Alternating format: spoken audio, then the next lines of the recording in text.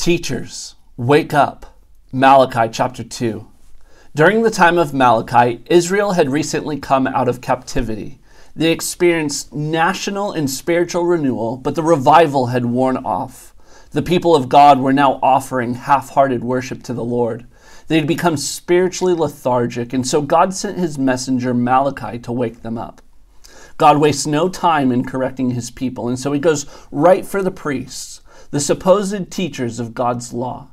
And now, O priests, this command is for you. The priest had a sober responsibility before God to accurately represent him. The Bible is clear that not many should be teachers, for they will be held to a stricter judgment. God had given the priests everything they needed to represent him well, namely his word, which God magnifies above his own name. Yet the priests stopped listening, hardened their hearts, and gave no honor to God. Therefore, God brought forth his rebuke. Since Israel was under a covenant of blessing and curses, God said that unless they repent, he would curse their blessings, rebuke their offspring, and spread dung on their faces. If the threat of poop being spread on your face doesn't wake you up, I don't know what will. The priests were offering unclean sacrifices in the temple, and so God said he would make them unclean with the excrement of the unclean animals.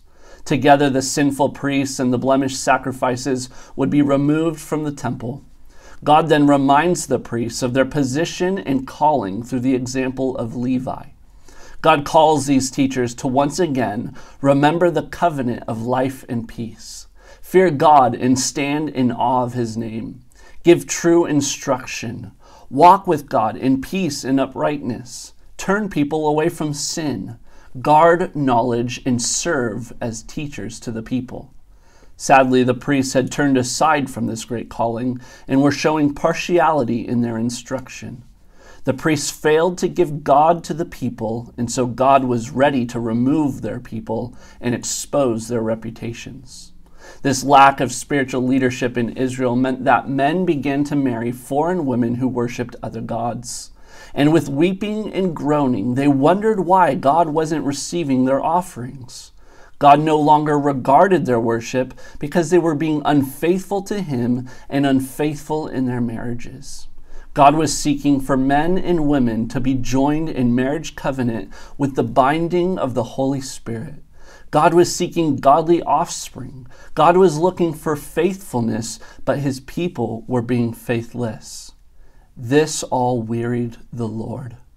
The Lord gets tired of his people being faithless, especially when his people say that he approves of their faithlessness. God is looking for true worshipers who worship in spirit and in truth. God is seeking true teachers to show how one can be born again into a covenant of life and peace. God has shown himself in his word, and we need to wake up to the reality of it and guard the truth of it. In the new covenant, all true believers have become a holy priesthood, and we are called to love what God loves and hate what God hates.